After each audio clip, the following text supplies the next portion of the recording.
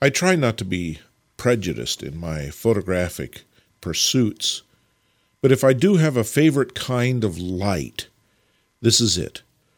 That angular light from 90 degrees off the camera axis, a soft light that wraps around subjects. I look for it.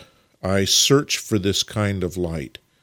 It may be possible to make a bad photograph in this kind of light, but you have to work very hard at it because it just is so complementary to the photographic process in general. It makes things look so three-dimensional.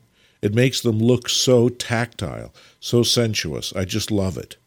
As in this photograph, I often find this kind of light coming through a window.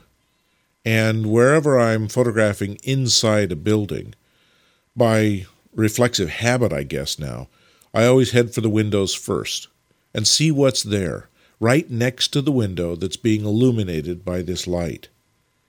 It's odd, I suppose, but it's amazing how many times I find great things to photograph there. For a long time, I thought this was just coincidence, but then I realized maybe this is human nature.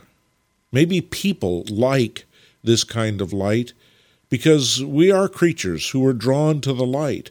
Dark things are naturally a little scary, caves and whatnot.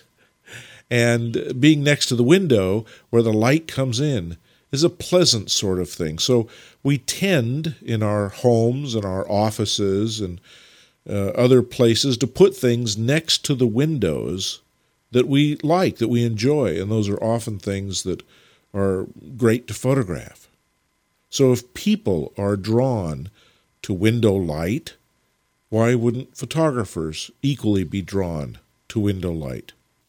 So I am, very often, and this is an example of that.